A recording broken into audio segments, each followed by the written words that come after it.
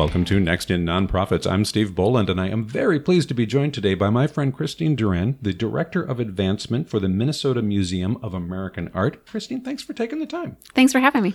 I asked you to come in to talk a little bit about a kind of sector-wide issue on how we communicate. But before we jump into all that, can you just tell people a little bit about what is now affectionately in Minnesota known as the M? The M, sure. The Minnesota Museum of American Art is St. Paul's only art museum. We're also one of the oldest art institutions in Minnesota. We've had a lot of names and a lot of homes over its over 100-year history. But most recently, we are building a brand new facility in the Pioneer Endicott building in downtown St. Paul, which is set to open December 2nd of this year. So we're very excited about that. And we've known each other over the years in different roles as we've had different capacities in the nonprofit sector. But both of us very engaged in communication and talking about our missions in the world. And I asked you to come in today to talk more specifically around this idea of print and digital communication to audiences, because I think that there's some of us who have a bias towards digital communication. That certainly is me. But there are really times when it's the right thing to use print. And I thought, who better than somebody who works in the arts to be able to talk about when are those times, what's the right thing? So I want to ask you about several different areas of the use of this. But first of all, do you have just any overall feelings about the last, evolution of 15 years of work? How does the role of print and the emergence of digital communication change how nonprofits do what they do? Yeah, I feel like we have been having this conversation for about 15 years. It's, and I would definitely argue that print is not dead. There is a place for print, and it's, as in any communication strategy, it's about the audience and what does the audience want and expect and hope for from you as an organization. And so if print is in that mix, it's how do you as an organization and with the limited resources find the place to maximize your ability to provide print? Right. So there's a lot of things that are expensive about communications in general that are independent of whether you ever go to print with it or not. If you're going to use video, that is expensive. If you're going to do good photography, that's expensive, regardless of whether you go to print. But part of the decision about print is about cost, I think. So let's start with just the generic idea of introducing your mission to somebody that doesn't know who you are. Certainly people are going to look on the web. Often it's going to be a Google Maps search, and they're like, oh, look, there's a museum next to me that I haven't been in yet, and it's opening up, and I didn't know anything about it. There are those entrees to people. When do you think about how you push the first message about your mission and who you are digitally versus when are the times that you want to get in front of people with something to hand them? Well, it's actually an interesting question because we as the M are going through this right now, and as we're preparing to open a new museum facility and introducing that to a whole new audience who may have never been to the Minnesota Museum of American Art before. Print is definitely among that mix. We do expect people to find us digitally. We expect advertising, but mail is something that needs to be part of that mix. It's postal mail. Right. Absolutely. Okay. Absolutely. As nonprofits, we do tend to shy away from mailing too much. And I think that's wise. But if you think about it as a consumer of messages, what do you get in your mail is often it's catalogs, it's bills still. It's things that aren't all that interesting. So when you do get something that's interesting from an organization that either you support or you might have an affinity towards, you're going to pay more attention to it. So as our mail becomes more mundane, we don't tend to get personal communications as much through that method. Our pieces that are of interest to audiences, I think they stand out more. So I argue that mail is absolutely still an important way to communicate with our existing and potential new audiences. So we're going to get off topic for 1 second about how you identify potential audiences using postal mail, because I think audience acquisition in any kind of communication is a challenge, trying to find out how do we get more email addresses, another phone number. But how do you go around looking at postal communications to potential audiences that you don't know for sure are interested in what you're doing? How do you decide who to mail to? Yeah, there's services that help you do that help you identify postal mailing addresses. This is our big data world, and big data tracks everything. Unfortunately, and fortunately for the marketers among us, they track everything about us. So if you are have an affinity towards the arts, or have an environmental interest, or have an interest in healthcare, there's ways to identify those characteristics about a household and target a mailing list of 10,000 or 5,000 or 100,000 people within a geographic area.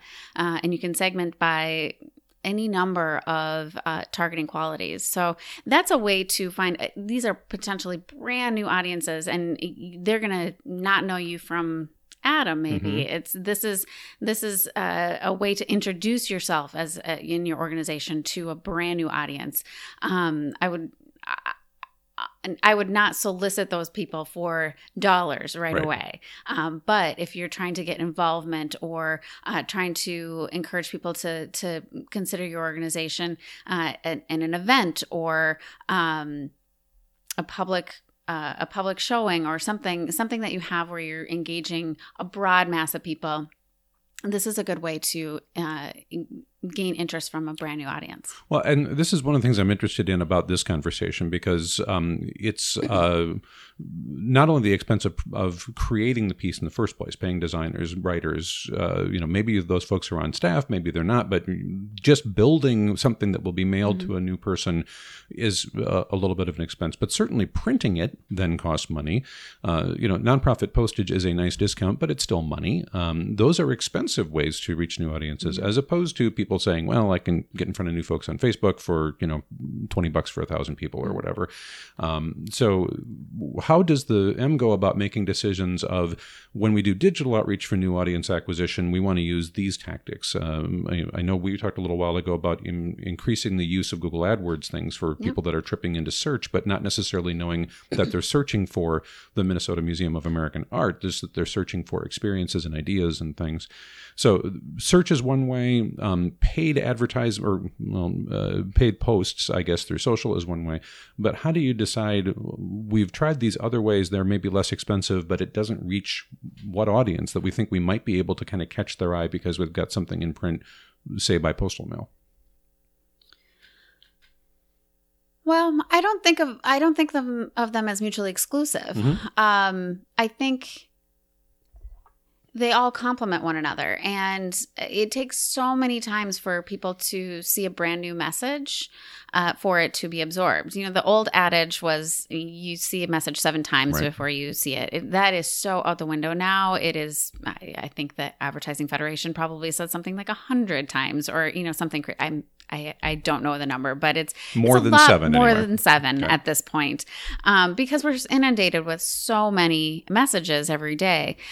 So I'm hoping, my hope is that if we send a mail piece to a brand new audience, and then we do Facebook or digital advertising, Google AdWords, and then we have paid media advertising as well. Now we're talking newspapers, radio, television. Absolutely. Okay. That we're seeing that a certain audience is seeing that in more than one spot, and we're starting to break through that barrier, and people are recognizing us. Okay.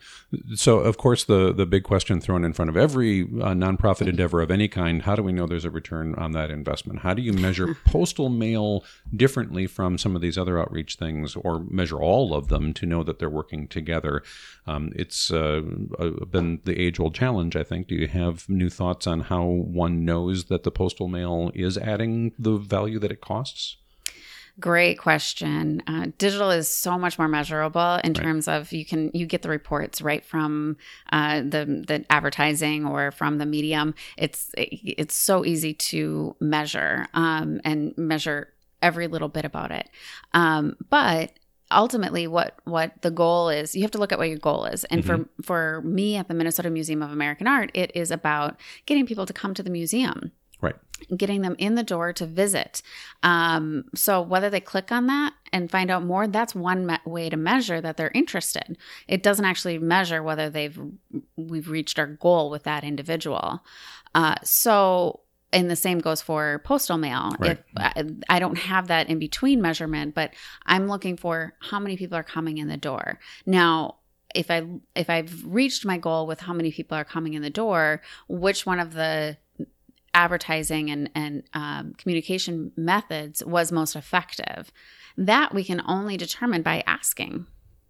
And do you do that? Well, you're closed right now for these renovations. So Right. As you do some of your around town events currently, using other people's spaces and platforms, but certainly when the museum does fully reopen again with the new wing, and of course more expansion to come over time, there are plans to say, welcome visitor, we're glad you're here. Would you let us know what you remember about how you found us or something like that? Yes. And that's part of a broader evaluation effort. Yeah. But yes, we want to know how they heard about us, why they're interested, and of course, what their experience was like, so we can evaluate and make changes based on that. Yeah. So postal mail is one way to get a print piece into the hands of a potential mission supporter, but it's not the only way. So your mission in particular is a little bit more unique, that almost every time I've gone to a facility like yours, there's some kind of map, brochure, something that tells me about where can I see specific things that might be on display right now. Because often facilities like yours will have rotating exhibits as well as permanent collections.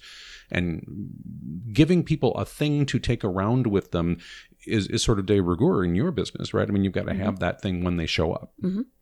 Yes. We do. Yes. When visitors come to the museum, they expect to have some information there. Some people prefer to carry around a piece of paper with them. Some people prefer to have an audio guide. Right. So we provide both. We provide something for everybody. And some people prefer to just walk around on their own. So it depends on, again, what the audience, their interest is. Print pieces are important in that respect because they last. People put them in their pockets and in their purses, and they take them home, and they think about it later when they take it out. And it may go in the recycling bin at that point, but at least they had a couple of moments where they've thought about us, and hopefully had a good reaction. And do you think about distribution, not just your facility, not just postal mail, but other places? And again, here, I think with your mission in particular, there's lots of other places around town that have information about what to do when you're nearby. There's more hotels going up in downtown St. Paul that are within walking distance to your new space. So I suppose those are places, again, where a different type of print piece still may be worth distributing. Yes. We produce what we call rack cards. And these are, they go in those big racks of what a visitor to St. Paul can do and see and do when they're in town. And, we'll go alongside the Children's Museum and the Como Zoo and the Ramsey County Historical Society and, all these different things that visitors to St. Paul can experience.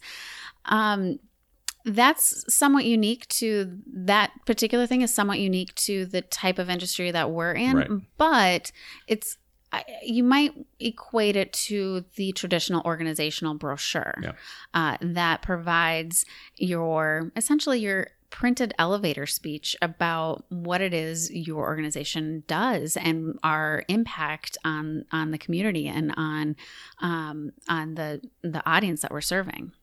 So I mentioned earlier, my particular bias is for digital communication. I'm much more of a participant that way. But I do think that most nonprofit organizations could benefit from distributing their message in a way that could be kept by somebody at partner organizations. And we don't think about that all the time, that there are lots of other spaces that, as sometimes we think about ourselves in competition for mindshare with others. But certainly the more people in St. Paul that are out and about loving and absorbing the arts, the better better it is for the M, the better it is for all the partners. So certainly there's going to be those other types of nonprofits where it's a great idea to share the message with your partners.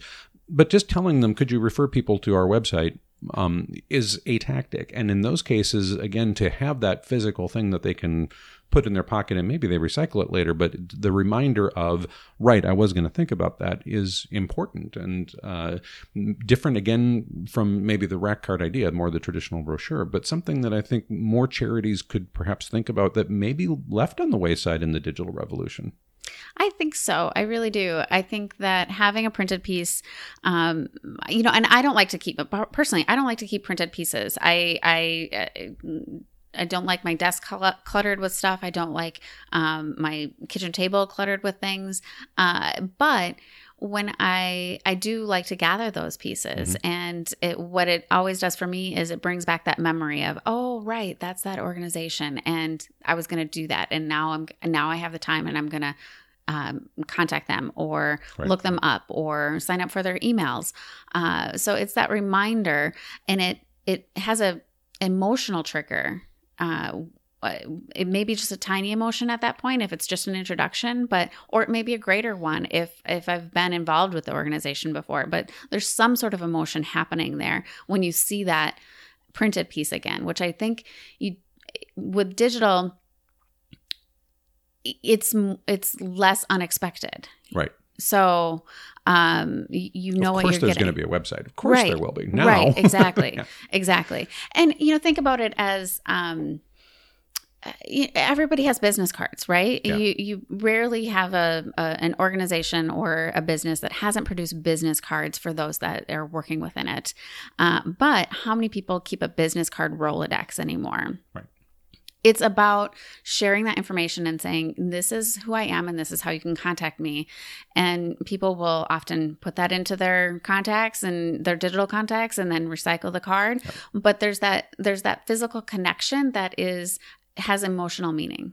I have a short story about this from just a little while ago. I was meeting with somebody who chastised me because my business card does not have a postal mailing address on it, because I just didn't think anybody cares about that anymore. He's like, I want to send you something in the postal mail. And I'm like, well, honestly, I've changed addresses a couple of times between here and there, and my business card is a little bit more evergreen because it's not on there. The website adjusts when I need it to. I just put a different address in. I'm like, well, the address is on the website. I mean, if you really need a postal mailing address, but really interesting to think of how people use these things and what are we providing to them. And I think that's an important way of thinking about that brochure thing, is sort of the business card of, it will remind you that you wanted to do a thing, look into next season's work or whatever the thing is that you wanted to do, sign up for the email.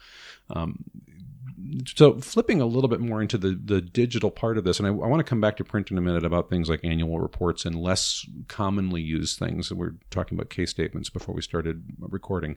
I want to come back to those, but in your world in particular, I think the digital revolution isn't done yet, because the expectation of not just a website, but something that might be more akin to an app, and whether that's a progressive web app on a phone or tablet or whatever, or an actual application different from the website, when I'm walking around, it's like, well, maybe I want the map that way instead of having the print one around. I assume some of your users are thinking that traditional print thing actually doesn't cut it for me. I need you to give me something that isn't just your website, because I want the floor plan or the current exhibits or the things that are normally in print, but I want them to be more interactive in ways that make sense when I'm moving through a space. And websites don't do that terribly well.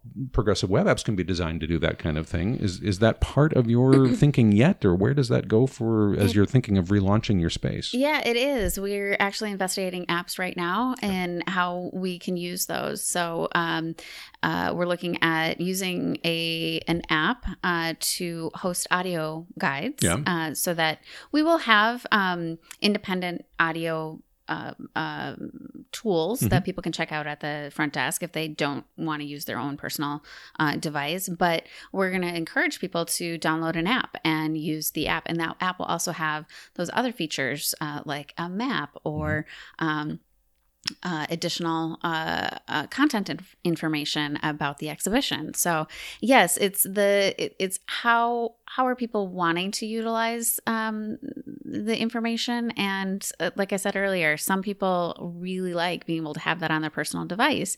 I love that as a marketer because then you can connect with them in other ways. Some people still prefer to have a printed piece, and we won't be able to put all the same experiences in that printed piece. But if that's how people prefer to walk through a space, I want to be able to provide that to them. Yeah. So I think when we think about the digital world, we are, of course, thinking mobile responsive, in many cases, mobile first, really thinking about this experience of interacting with people from a mobile device first, and then a desktop experience can be different, and that's fine.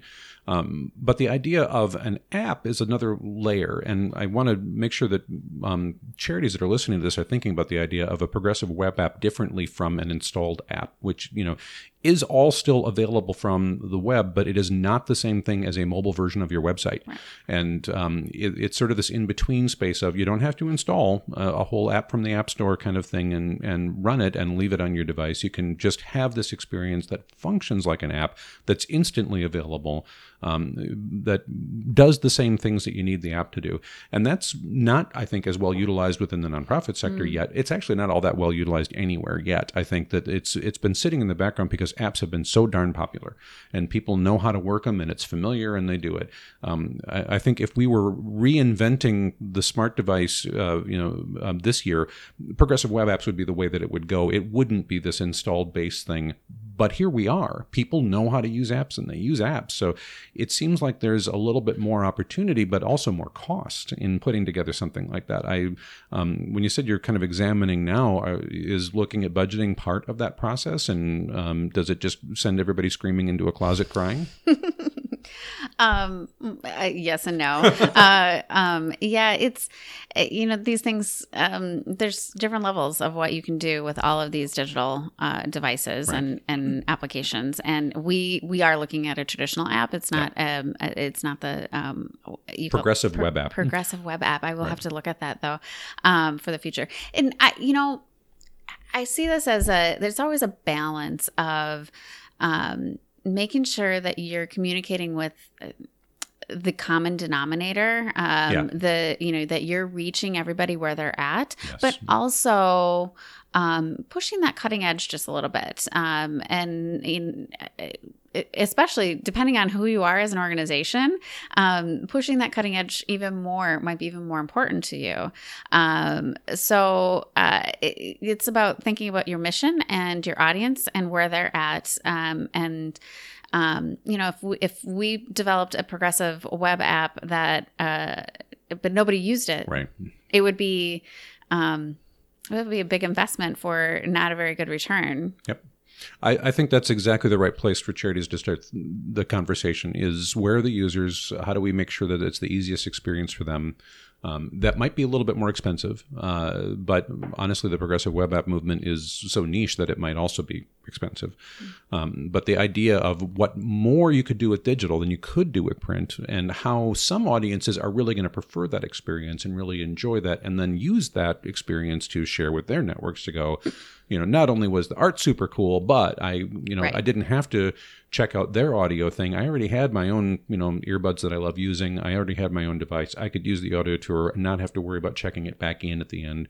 People that have that preference are going to really appreciate and share that message a little bit more. Like here, I got treated to an experience that really worked for me. Mm-hmm. So all of those things are really important in this digital versus print conversation, but there's some of the traditional print stuff that I did want to come back to. Right again, ahead of recording, I mentioned that years ago I wrote this thing called Stop Mailing Your Annual Report. And it's on the website at nexttononprofits.com. That I think that in the 20th century, there was a movement within many charities to say we want to be responsive to our audiences. We want them to find value in us. We need them to understand what we're doing. So at least once a year, we're going to send them something that's very visually impressive and talks about the accomplishments that we've had. but is pretty expensive to produce and mail those larger pieces. It's no longer that rack card size thing. It's really kind of expensive. And I still think there are times when a print annual report is the right thing, but mailing it to everybody is almost universally, I would argue, the wrong thing. So when you think about things like that are not evergreen, that have a finite use, like an annual report, and then there's going to be another annual report later, how do you decide from your positions, when do we go to print? How many of them do we make? Is the print and web version of it the same, or do we try to create two different ones? Because, of course, you could make a PDF version and put it on the web, but is that the experience that the website user wants? Right. That's a really good point. And we are at a I'm seeing a lot more annual reports, digital annual reports that are not simple PDFs anymore. And that is an interest to me, that I think that is the way that we will continue to move. I tend to agree with you that there's still a place for a printed annual report. And so that's a good question of how does that printed piece match and interact with the digital annual report? Is it a limited part of the information on the printed version, or is it just presented in a different way? I think that's a question that I don't think there's a simple answer to it. I think every organization, every instance is going to have to look at that but those are the questions that we'll have to answer. Annual reports are, of course, they're a report to our community. They're a storytelling vehicle. And I think they are really important to continue to produce. And they're still expensive even if you don't print it. You have to you often have to get designers and spend a lot of time writing and thinking about, even if you don't have a lot of text in it, it's the thought process and the strategy. They take up just a ton of time to produce in digital only. And that's not even including the printing and the mailing of it. So they're costly endeavors, but they are important to tell our stories to our donors, make sure that they see our financial transparency, and be available to people who are interested in supporting us or interested in finding out more information about us. But how we present them, it's changing. Yeah. It is changing. Well, I think that the opportunity is important for people that are concerned of, well, how do we interact with that user to say that annual report is available?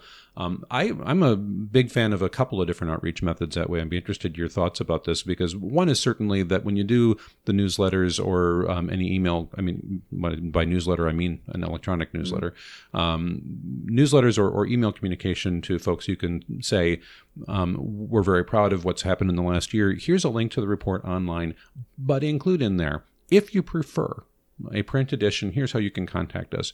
And that's fine for people that use electronic communications. My mother, for example, still does not have an email account. She had one when she was working. She retired, and she refuses to go back to that world. So if you're going to talk to her, you can't rely on that. And in those cases, I think it's important to recognize that you don't necessarily have to send the whole annual report, but you might want to send a postcard, right? Saying, here's a couple of brief synopsis of what you'd find in the annual report. If you'd like us to send one, call this number. We will send you one. And it has that impact of, we believe in you, we know you're important, and we still want to send it. But many people are not going to think beyond, oh, that's nice. They have something that I can ask for if I want it, and have that feeling without going, if you had sent it to me unsolicited, I might have just recycled it. Right. It gives you the opportunity to have that interim space without as much cost involved. So are those couple of interim stages things that you think about in terms of how you keep in touch with your community? Yeah, I think, well, definitely the digital request. Yeah. I think it's always important to remember the audiences who we don't have email. It could be because they are actively choosing to be not on email, right. Or other digital digital platforms, or it could be just that they haven't connected with us that way. Yep. So that we all have our mailing lists, and the overlap to the email list is not equal. Right. So it is important to remember those that we don't have email addresses for, or otherwise digital connections. And sending a postcard or other sort of written notice, if you do a mailed newsletter and putting a little note in that mailed newsletter saying that the annual report is available, there are ways to reach those that you're mailing to and let them know that it's available. I think it's a great idea to print a small number and ask people if they want them. To request them. Right. So that gets us to the idea of on-demand print services have become really good. I'm just impressed every time I go to a printer that I've been using for a number of years, where I can just turn in a high-res PDF and it looks fantastic when they do an on-demand print. It looks like it was part of a 4-color full print run from the 20th century. I'm like, wow. These are not so hard to do where I have to run 2,000 copies at a minimum just to get any kind of discount that makes any sense. And then they sit in boxes and all those problems we used to have. But there are very specific niche use cases for print too. And I mentioned a throwaway comment a moment ago about the case statement. So here we are going to have very specific interactions with some community members where the print communication to them is not for the general public. Foundation officers that are coming by that want to understand things about your mission in relation to how they work as a funder. And that's a little different from how the average donor or philanthropist may want to communicate.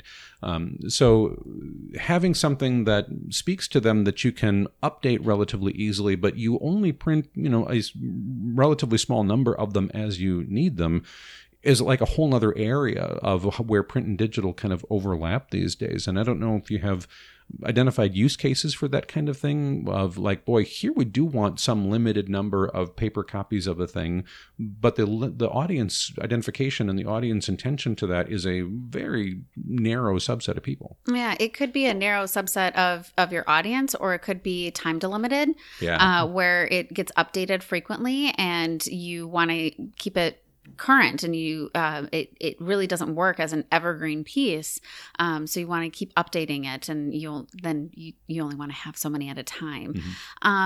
So yeah, I think organizations should have a lot of organizations have those types of needs, and print on demand is a really good option. And I agree, it's come a long way.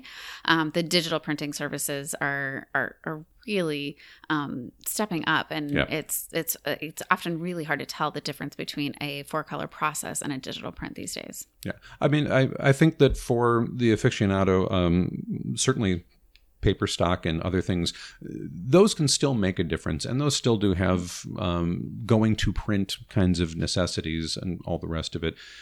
So there are times, I think, you're also in the business where people are interested in books about the work that you do. Print stuff, again, especially. The coffee table book, the thing that people can physically touch is another outreach tactic for what you do.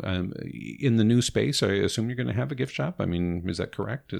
We will. It'll be small, but presumably with some print materials that people could actually buy to connect to the artwork and the mission that they were at, and not just here's the brochure to take for free, but rather this is now an investment. This type of print means something to you. Yes.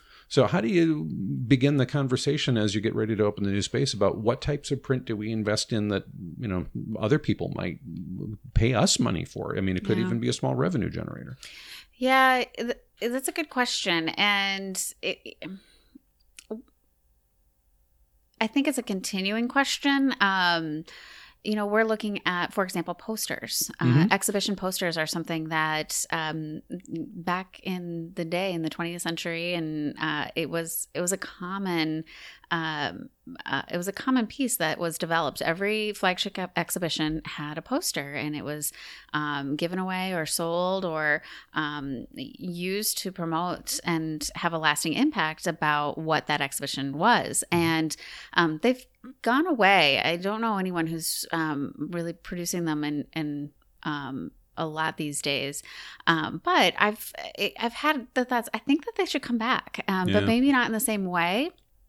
But I can see them as an opportunity to really showcase what the museum has to offer around town, in coffee shops, in the little cafes, and in apartment lobbies in the neighborhood. And so I think it could be helpful promotion, but it could also be something that people want for a keepsake, not expensive keepsake, something that was their visit to St. Paul, or that was their visit to the museum for the first time, and they had a really great time and want to remember it with something.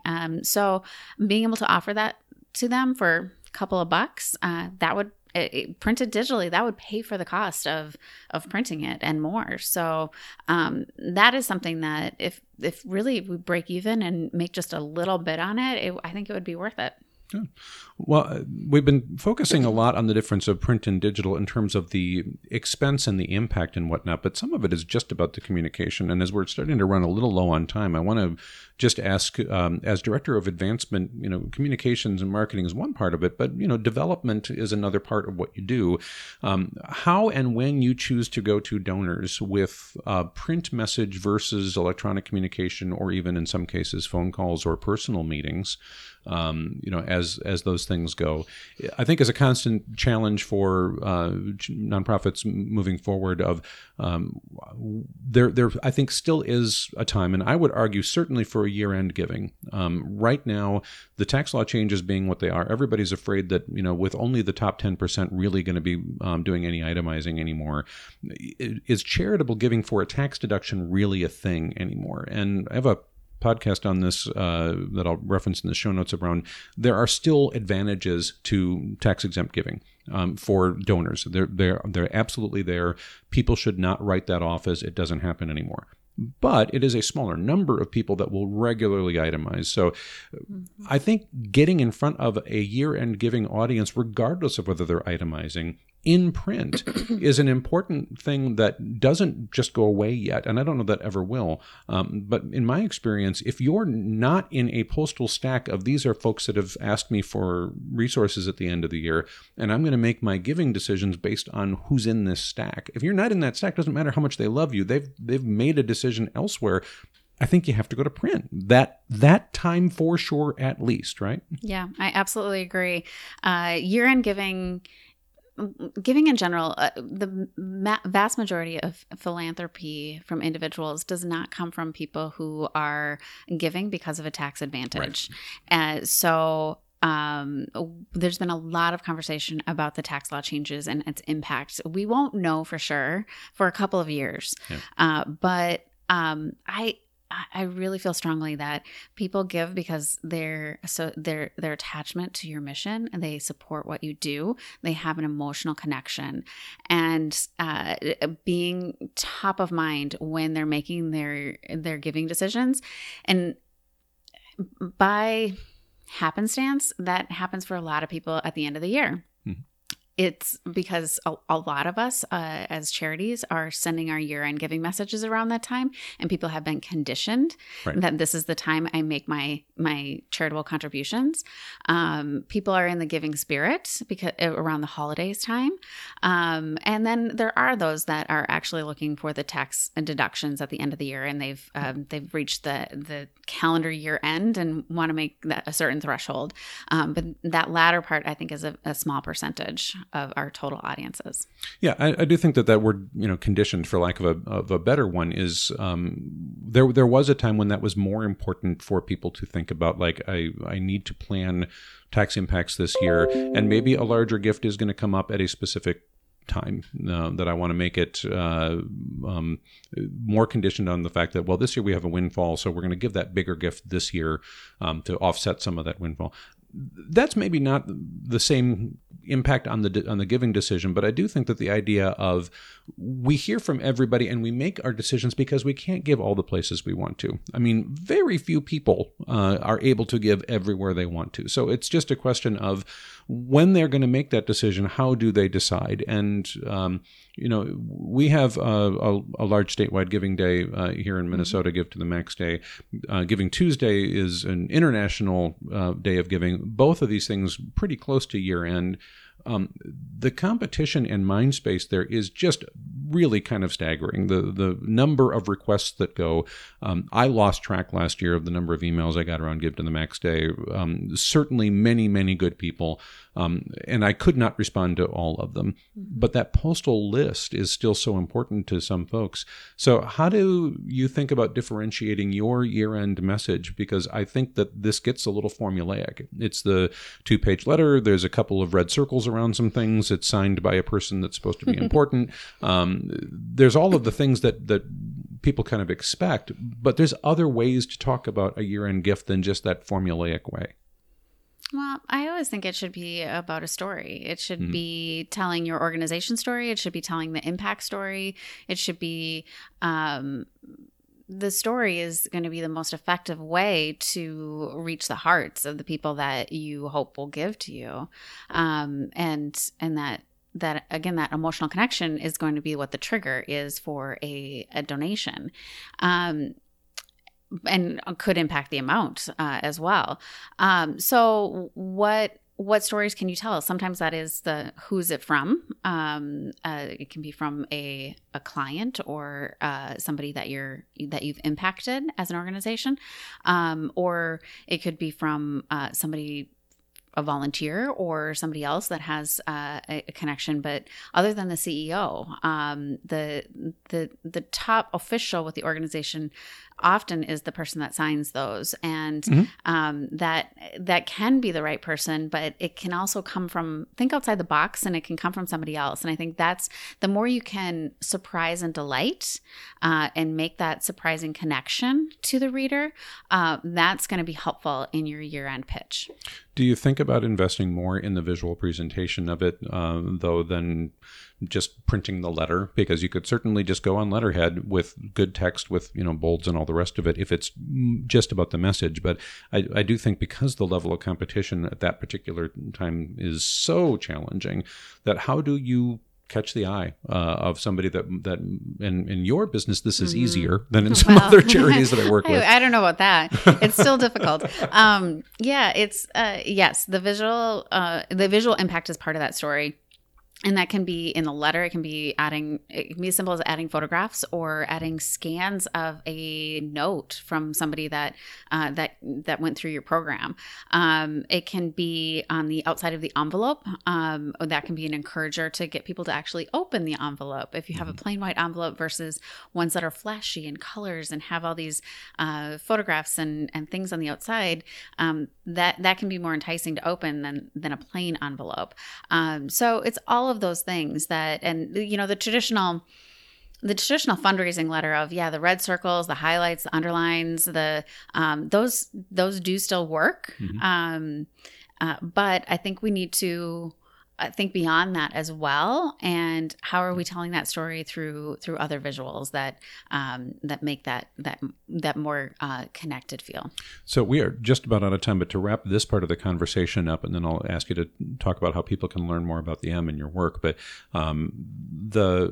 do you do the postal mailing letter to everybody, or are there times at the year end where you're like, at some point we have to make a cost effectiveness decision and say there will be digital only to some portion of the audience, and it's better to communicate with them digitally than to not communicate with them at all. But depending on how many mailing lists you've bought that year and how big that list got, mailing to everybody maybe isn't the right thing. So how do you think about, do you go digital for some of those audiences? Do you go digital and print for some? Do you go only print? How do you think about that? You can't mail to everybody all the time. It is too expensive, and depending on what you're hoping for from it, that return on investment could be very, very low, if any at all. And think about your mail piece as on your ladder of engagement. So if you're starting off as you're introducing yourself, that can be a really broad message that you want to get to everybody in the world, and sometimes mail is a good option for that. But if you're asking for people to contribute, you're not going to ask somebody that you just introduced yourself to give you money. They don't have that emotional connection yet. Or at least you're not going to have as much of an effective response to that level of audience. But if you target your year-end ask to those that have more of a connection to you, they've given in the past, they've been to your programs, they've showed some level of interest in you in the past, that's going to be a better target. It is always good to expand out that and try some new audiences. Definitely digital is a place to continue to expand that. I don't think there's anything wrong with putting out your digital message to as broad of an audience as you possibly can for year-end giving. That just shows that you need that. That's an important part of how you do your work. But it's also important to make sure that your return on investment is appropriate. Yeah, I could keep talking with you about this for a long time, but we're at the end of what we have allotted. So if I could just ask you to talk to people about where should they follow the M? How do they learn more about what you're doing and when it's opening and all those exciting things? Yeah, the M, the Minnesota Museum of American Art, is reopening on December 2nd. On Sunday, December 2nd, we'll have a grand opening event with a ribbon cutting and performances and art tours and lots of activities, art making. Lots of activities. It'll be intergenerational. Bring your families. It'll be free for everybody. We're free to come to every day. Visit www.mmaa.org for more information on it. There you go. And follow along there. We should mention that in the interim, while the big renovations are happening in the new space and everything, there are programming things happening all over town that keep the mission alive, that keep the conversations going.